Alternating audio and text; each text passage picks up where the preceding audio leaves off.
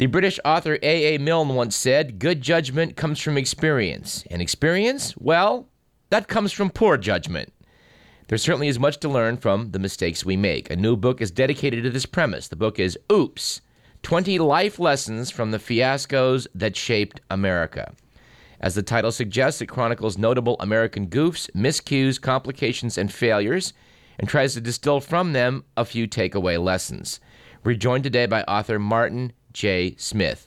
Martin J. Smith is a senior editor at West, the Los Angeles Times Magazine, and has won more than 40 newspaper and magazine awards. Welcome to Radio Parallax, Martin Smith. Thanks for having me. What made me want to interview you about this book was fiasco number 12, which really captured me. It's under the lesson that you call Understand the Market. It sounds like a routine from Saturday Night Live or maybe Second City, but in fact, in 1967, there was a concert tour that took place involving the Monkees and Jimi Hendrix. Please tell us about this. Well, that was one of those classic, how could this have happened moments in terms of researching this book.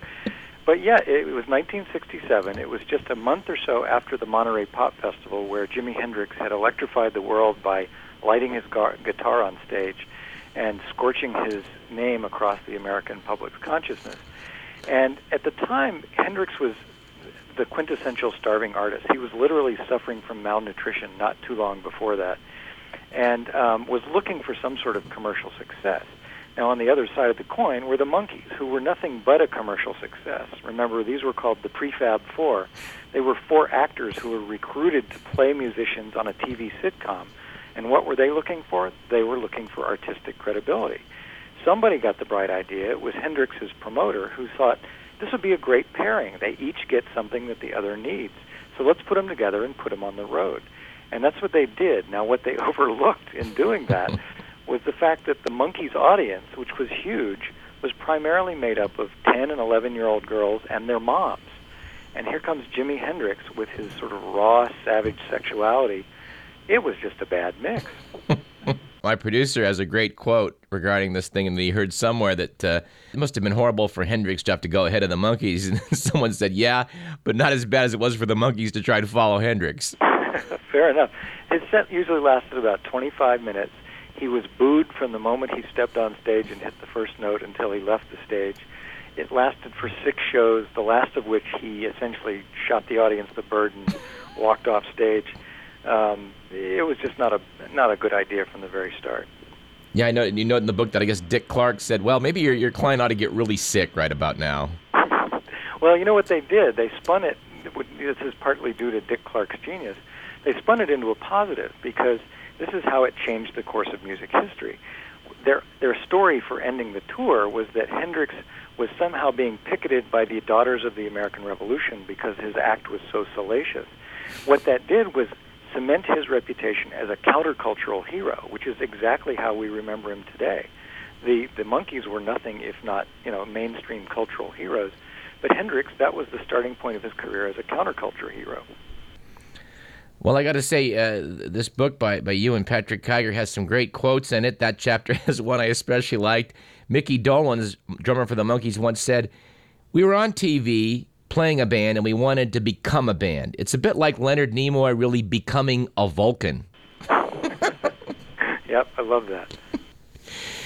Lesson number 3 in your book is something that I think we should take a look at. It was titled, Beware the Solutions That Create New Problems. You tell the story that surrounds a man whom historian J.R. McNeil wrote had more influence on the atmosphere than any other single living organism in Earth history.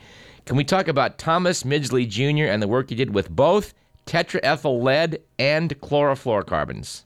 There are 2 great environmental cataclysms of the 20th century. The first was the decision to put lead in gasoline, and the second was to put CFCs, or chlorofluorocarbons, into aerosols and many other everyday products.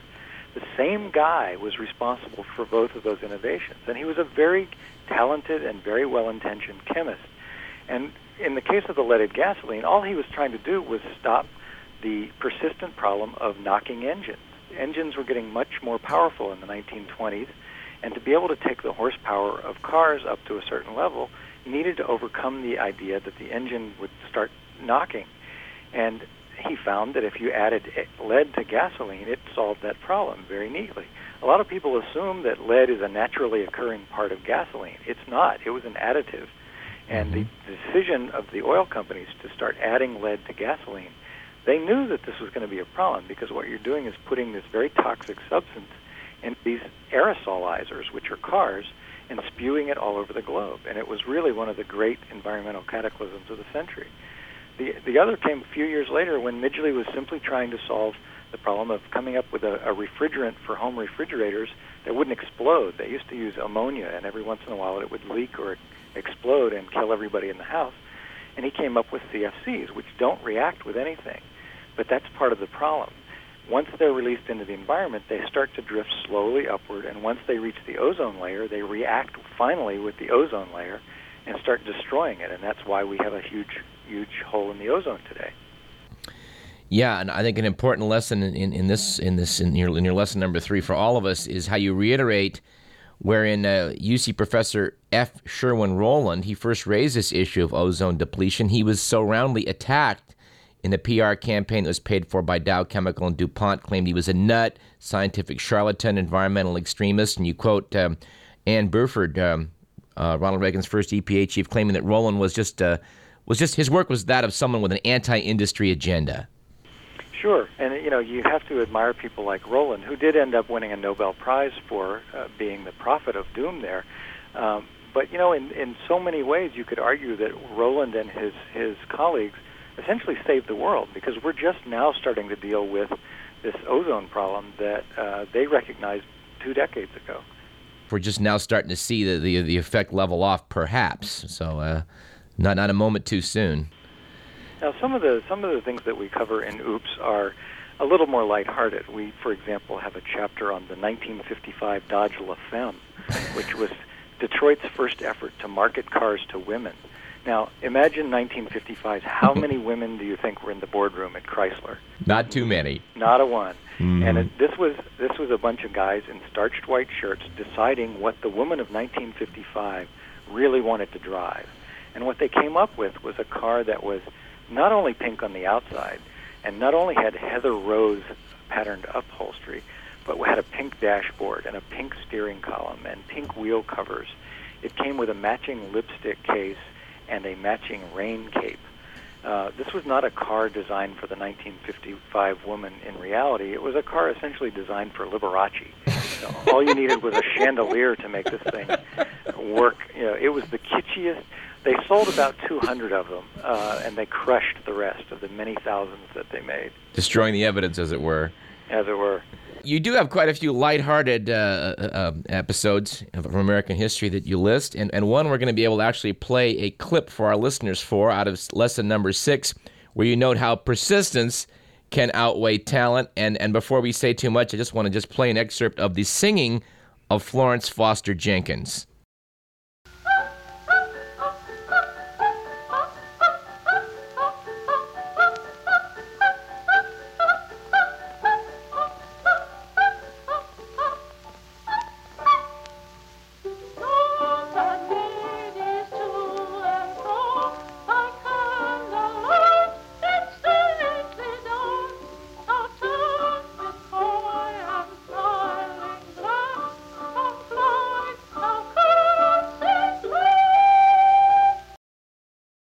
Well, that should give our listeners an idea of what kind of diva she was.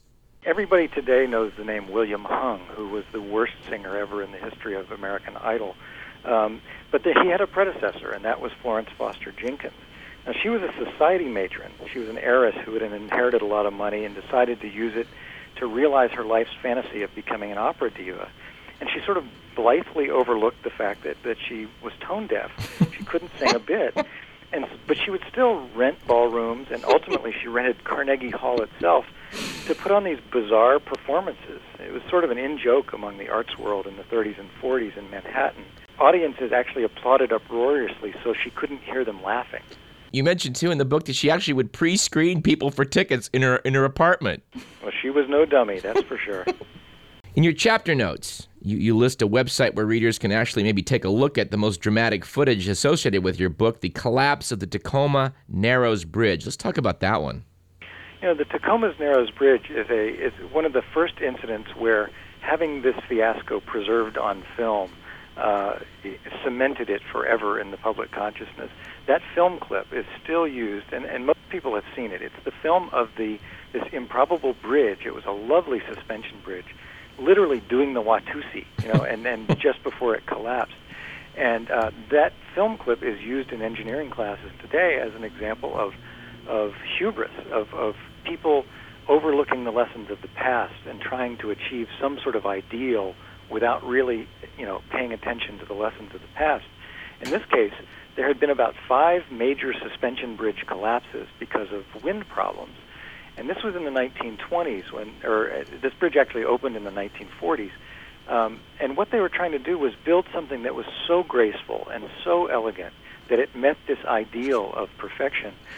They simply overlooked the fact that something that thin and that graceful and that elegant, overlooking a span where the winds sometimes get fairly high, is going to create a certain problem. It's like a wing on an airplane. It creates lift underneath the bridge. And the Golden Gate Bridge was actually designed by one of the same guy that designed this bridge. It had similar problems until they fixed it after the fact. But this one lasted for 4 months, and 4 months after it opened, it became a magnificent underwater reef. Also, there was a subplot to all of that. You note that this design that wound up going to the bottom was a lot cheaper than the other bridge they elected not to build, which engineers said if they'd built that one, it'd still be standing today. Yeah, exactly. This was in the 1940s when the war was underway, and there was every effort to preserve money for the war effort. And lighter and thinner meant cheaper, which was a good thing, on some levels. But they just simply ignored the lessons of the past that you can't build a suspension bridge in a place like that and not expect it to have some problems. And this one certainly did. Well, one fiasco that might resonate today in an era of puzzling intelligence failures where we're also worried about being spied on comes from your lesson number 11, which is that even the brightest minds can be seduced by dubious notions. And you title it the U.S. Psychic Friends Program. You talk about that. This was one that I just could not believe until we actually researched it and found out that it was true. This was in the early 1970s when the Cold War was still in full swing. And the U.S. intelligence services got wind of a videotape of a Russian woman, who supposedly was working for Soviet military intelligence and using her psychic abilities to pinpoint troop locations and missile sites and submarines and things like that. And this triggered a sort of Sputnik-style arms race, a psychic arms race, where the U.S. intelligence services quickly went out and recruited a bunch of people with supposed psychic powers to remotely view things around the globe, such as missile sites and so forth. My favorite part of that story is the guy who claimed to be able to remotely view the documents on Nikita Khrushchev's desk. The only problem was he could see the documents, but he couldn't read Russian. I remember when this story surfaced, like in the late 70s, I think it was California Magazine had a cartoon of some distraught-looking colonel at the Pentagon on the cover saying, "The Russians have telekinetically disarmed our missiles." This was a bunch of guys that sat around in a room with government funding, essentially trying to bend spoons with their mind and things like that. It was a really strange episode in American military intelligence. Well, I love the anecdote you had about what started the Defense Intelligence Agency on this whole wild goose chase. They reported that this Soviet psychic could, from at a distance, separate egg white from the yolk, and I presume that maybe that made the Pentagon worry that the USSR had a critical advantage in baking meringue pies. Exactly. Just as a postscript to that hit the news, and when the psychics were sometimes not performing up to snuff, they offered the excuse, as psychics do, well, we were around a lot of people that were skeptical and we can't perform. So I know WAG pointed out that then we could then counter this Russian effort to psychically disarm our missiles by hiring people to be skeptical about the whole notion. It's just one government program after another. That's great. There's one lesson in your book that actually kind of bears right here on UC Davis because a lot of research related to it, I know, was done here. It's your last one in the book. You title it, the lesson being, "Occasionally Look Up from Your Workbench," subtitled "The Quixotic Quest for the Flying Car." Dr. Paul Moeller's had, tons of ink spilled over this and how, never seems to abate. Can we talk about flying cars? Sure, absolutely. And I love Paul Moeller, don't get me wrong. I mean, this is a guy who's resilient beyond reason in terms of his quest to build and perfect this device. And I think at Los Angeles Times Magazine, we did a cover story on him a few years ago. He really is a remarkable scientist. Here's the problem. Nobody needs a flying car anymore. The concept of the flying car was this classic 1950s popular mechanics ideal of, wouldn't it be cool to be able to commute hundreds of miles to work and just pull your airplane and roadable car into the garage, and guess what? There's this thing called the internet. You don't have to be physically in a place anymore to be able to work there. The need for the flying car has gone away, and yet there are people like Mueller who persist, and God bless them. I think it's great. Well, I got to tell you that I do have a private pilot's license, and the idea of the average driver taking to the skies just scares the hell out of me. That was another reason that, the infrastructure that would be needed to support a system where people could fly at will is beyond reason. I mean, there's just absolutely no way that the FAA is going to go for, putting another, 25,000 people in the air over Northern California. You have a special bonus chapter also we want to note. The last item in it captures me. You note that in Japan, at the Tokyo Ice Cream Trade Fair in 2004, some bright spark marketed ice cream that had chunks of raw horse meat in it. We call it equine sushi ice cream. Yeah, bad idea. Smack their hand. As far as we know, that has not caught on. No. Well, do you have any just personal favorites you could close with? I have to tell you, Cleveland Indians 10-cent beer night is one of my favorites. Yes, please. Let's not overlook that. This is one of the worst sports promotions of all time. I mean, I just don't know that anybody's ever going to top this one. You have to set the scene in Cleveland in 1974. I mean, the city's river had just caught on fire. It was such an environmental disaster. Not only had the river caught on fire, but the mayor had lit his hair on fire at a ribbon-cutting ceremony when he was using a blowtorch.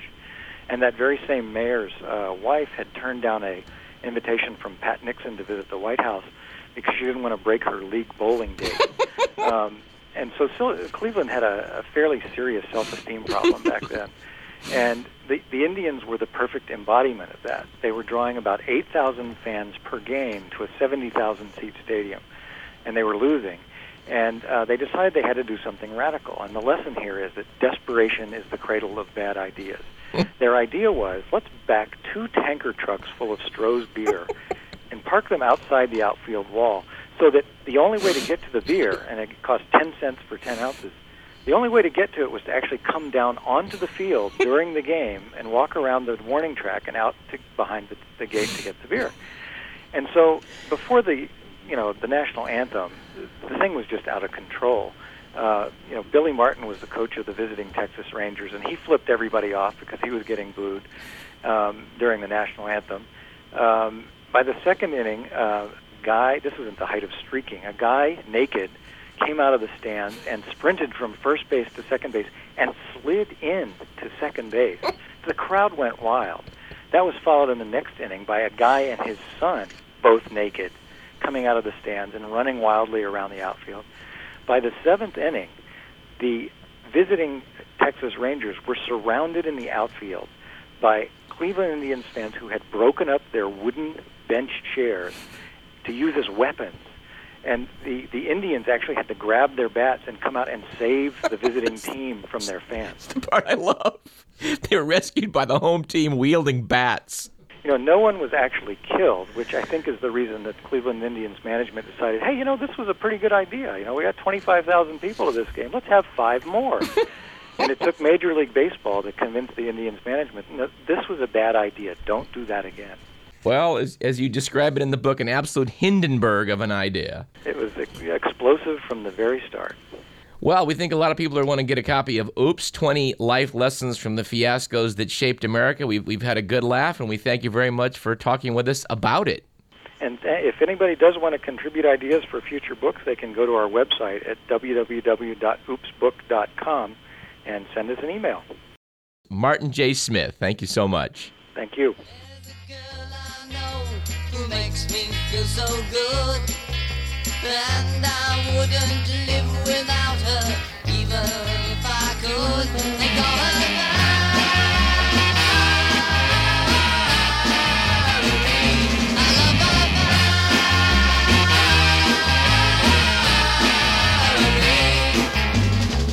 Oh yeah, come on.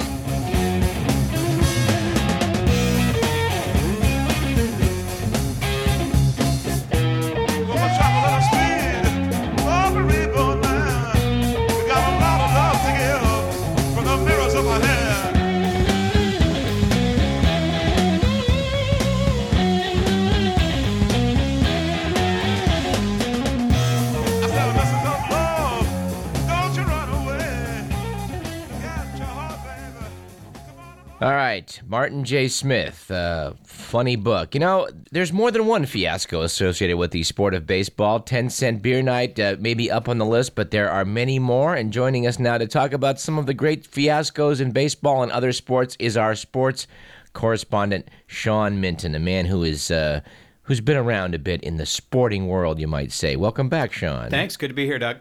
Now, we should remind our listeners, you actually have the record, I think, for the most number of appearances on this program. Well, you know, my visits are longer and longer apart, so eventually porn stars may end up passing me up, so who knows? Well, we'll have to see. Wouldn't surprise me. We should remind our listeners, you worked in the Pacific Northwest covering sports for TV and radio. Sonics, Seahawks, Blazers, Mariners, minor league hockey, tiddlywinks, bowling, you name it. I covered it. Well, I'm sure you know about baseball and some of its highlights and lowlights. We just talked about one, 10-cent beer night. Any comments from you on that? I've been to some 10-cent beer nights in college, and those were. Can I tell you what the biggest fiasco of the week is? The $55 I paid to see the Braves and the Giants. That is the biggest baseball fiasco I have ever had. Why do you say that? Because Doug, you know my stance on baseball. It's like surprised you went. Let's just say it was a family event that had to be attended, but it's like going and having someone say for the next 3 hours I'm going to pull your wisdom teeth. That's the way I feel, and there's not a malted beverage or a mixed beverage that can make up for that. I know what you mean. As far as basketball goes for me, I would much rather go out in the backyard and watch the ants on the anthill, because the ants seem to be more purposeful in their activity, in my opinion.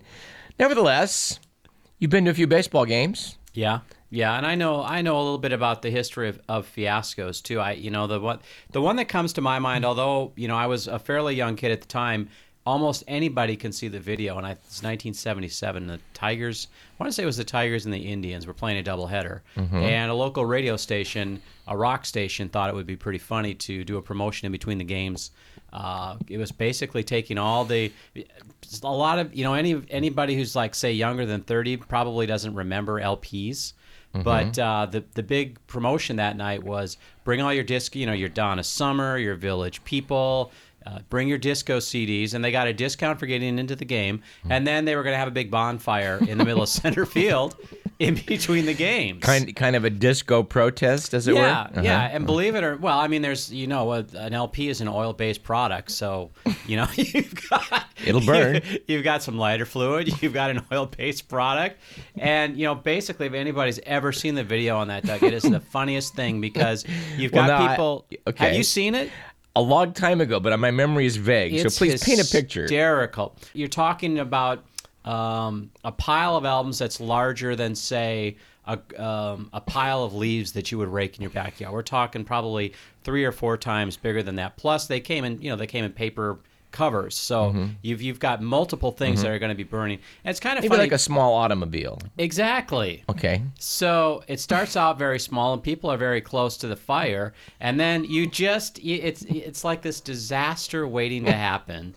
And the fire gets bigger and bigger and bigger, and there's 2 things happening at the same time. The people, probably the radio station people that are promoting this event, are moving away from the fire because it's burning out of control. But people from the stands, the Detroit fans, start piling onto the field, and there's just mass confusion. There's players standing around. There's people rushing onto the field. There's this huge bonfire taking place. And eventually it got so out of hand. Getting so hot that people are just pulling away. Oh, people bringing huge marshmallows and making the biggest s'mores you've ever seen. But it turned into such a chaotic event that the people who own the Tigers had to call the second game and had to forfeit the second half of the doubleheader. And they just couldn't they couldn't start the game. Well, there's two things. The burning took much longer than they thought, and then thousands thought that through. Thousands of people on the field. It was just mass hysteria, and you get that crowd mentality. People become braver and braver. They're ripping up the bases. They're running around the base pads. It was really one of the more comical things you've ever seen. And where was the actual pile of records on the diamond? It was in center field. It was in center field. In center field, on the grass. On the grass. No one thought that a large burning pile of vinyl on the turf might be a problem. Probably the same people who do promotions where they drop chickens out of helicopters, thinking that they'll land softly because they can fly. It was. No, wait a minute. Did that happen? Yes, I think that actually happened. And the chicken didn't make it? No, it was I think it was a promotion that the owner of the Chicago Cubs did. And Bill Veeck? Yeah, Bill Veeck. They threw like 15 or 20. They just assumed the chickens were going to fly. And I think you can take it from there. Chickens can fly. Well, they can't fly up. And Not apparently very well. They can't slow themselves down very well either. Scrambled eggs all around, No. everyone. No, We have to research this one. It really did happen. Now, it may have been a minor league game. I don't want to give Bill Veeck. If you want to talk about debacles, I mean, you remember when he brought the midget in to hit. That is actually a famous episode in baseball. Or maybe a lot of listeners don't know that one. So tell that story. Well, I mean, this guy was in terms of promoting baseball and just doing things to get people to come in and watch a game, he would do just about anything. And one time he just decided to see what would happen if he brought in, I don't know if it's politically correct if you're a midget or a dwarf or someone who's vertically challenged, whatever you want to call him. But he brought in a midget and because he had a very small strike zone. Yeah, well, he threw him into the lineup, and he walked on 4 straight pitches. Well, that was the idea, wasn't it? Yeah, I mean, the strike zone was probably as big as an iPod. So, I mean, that was that guy, when it comes to doing stuff to, I heard, this is true, I heard that they really gave this midget, this fellow that was going to take an at-bat, a stern lecture. Don't swing for it. Don't go for it. Because they were thinking, like, what if he gets up there and dreams of glory and thinks, I think I can do this. That's only 404 feet away. I'm going to swing for the fence. Right. So they told him, you just take the 4 pitches. Yeah. He didn't have a baseball background or anything. It was strictly for show. It was a one-time deal, and it will probably never happen again. And I believe if you look up in the baseball, those encyclopedias they have. Oh, they have the pictures. He's in They're there. Great. But he's in there. Oh, yeah. Anyone who ever took an at-bat in the big leagues is in the book, and he's in there. Yep. 4 straight pitches. Now, I'm assuming they brought in a pinch runner for him because I doubt he would have been very effective running the bases. Yeah, I think his name was Eddie Goodell. I think you're right. I think he's in the baseball encyclopedia, so I'm sure some of our listeners are going to want to look that up. Do it immediately. All right. Sean, always a pleasure talking about fiascos or whatever. Come back soon. Let's talk about more sports Stuff. Disasters. Okay, let's do that. It's the stuff that goes wrong is always more fun than the stuff that went right. All right. That was our official Radio Parallax sports correspondent, Sean Minton.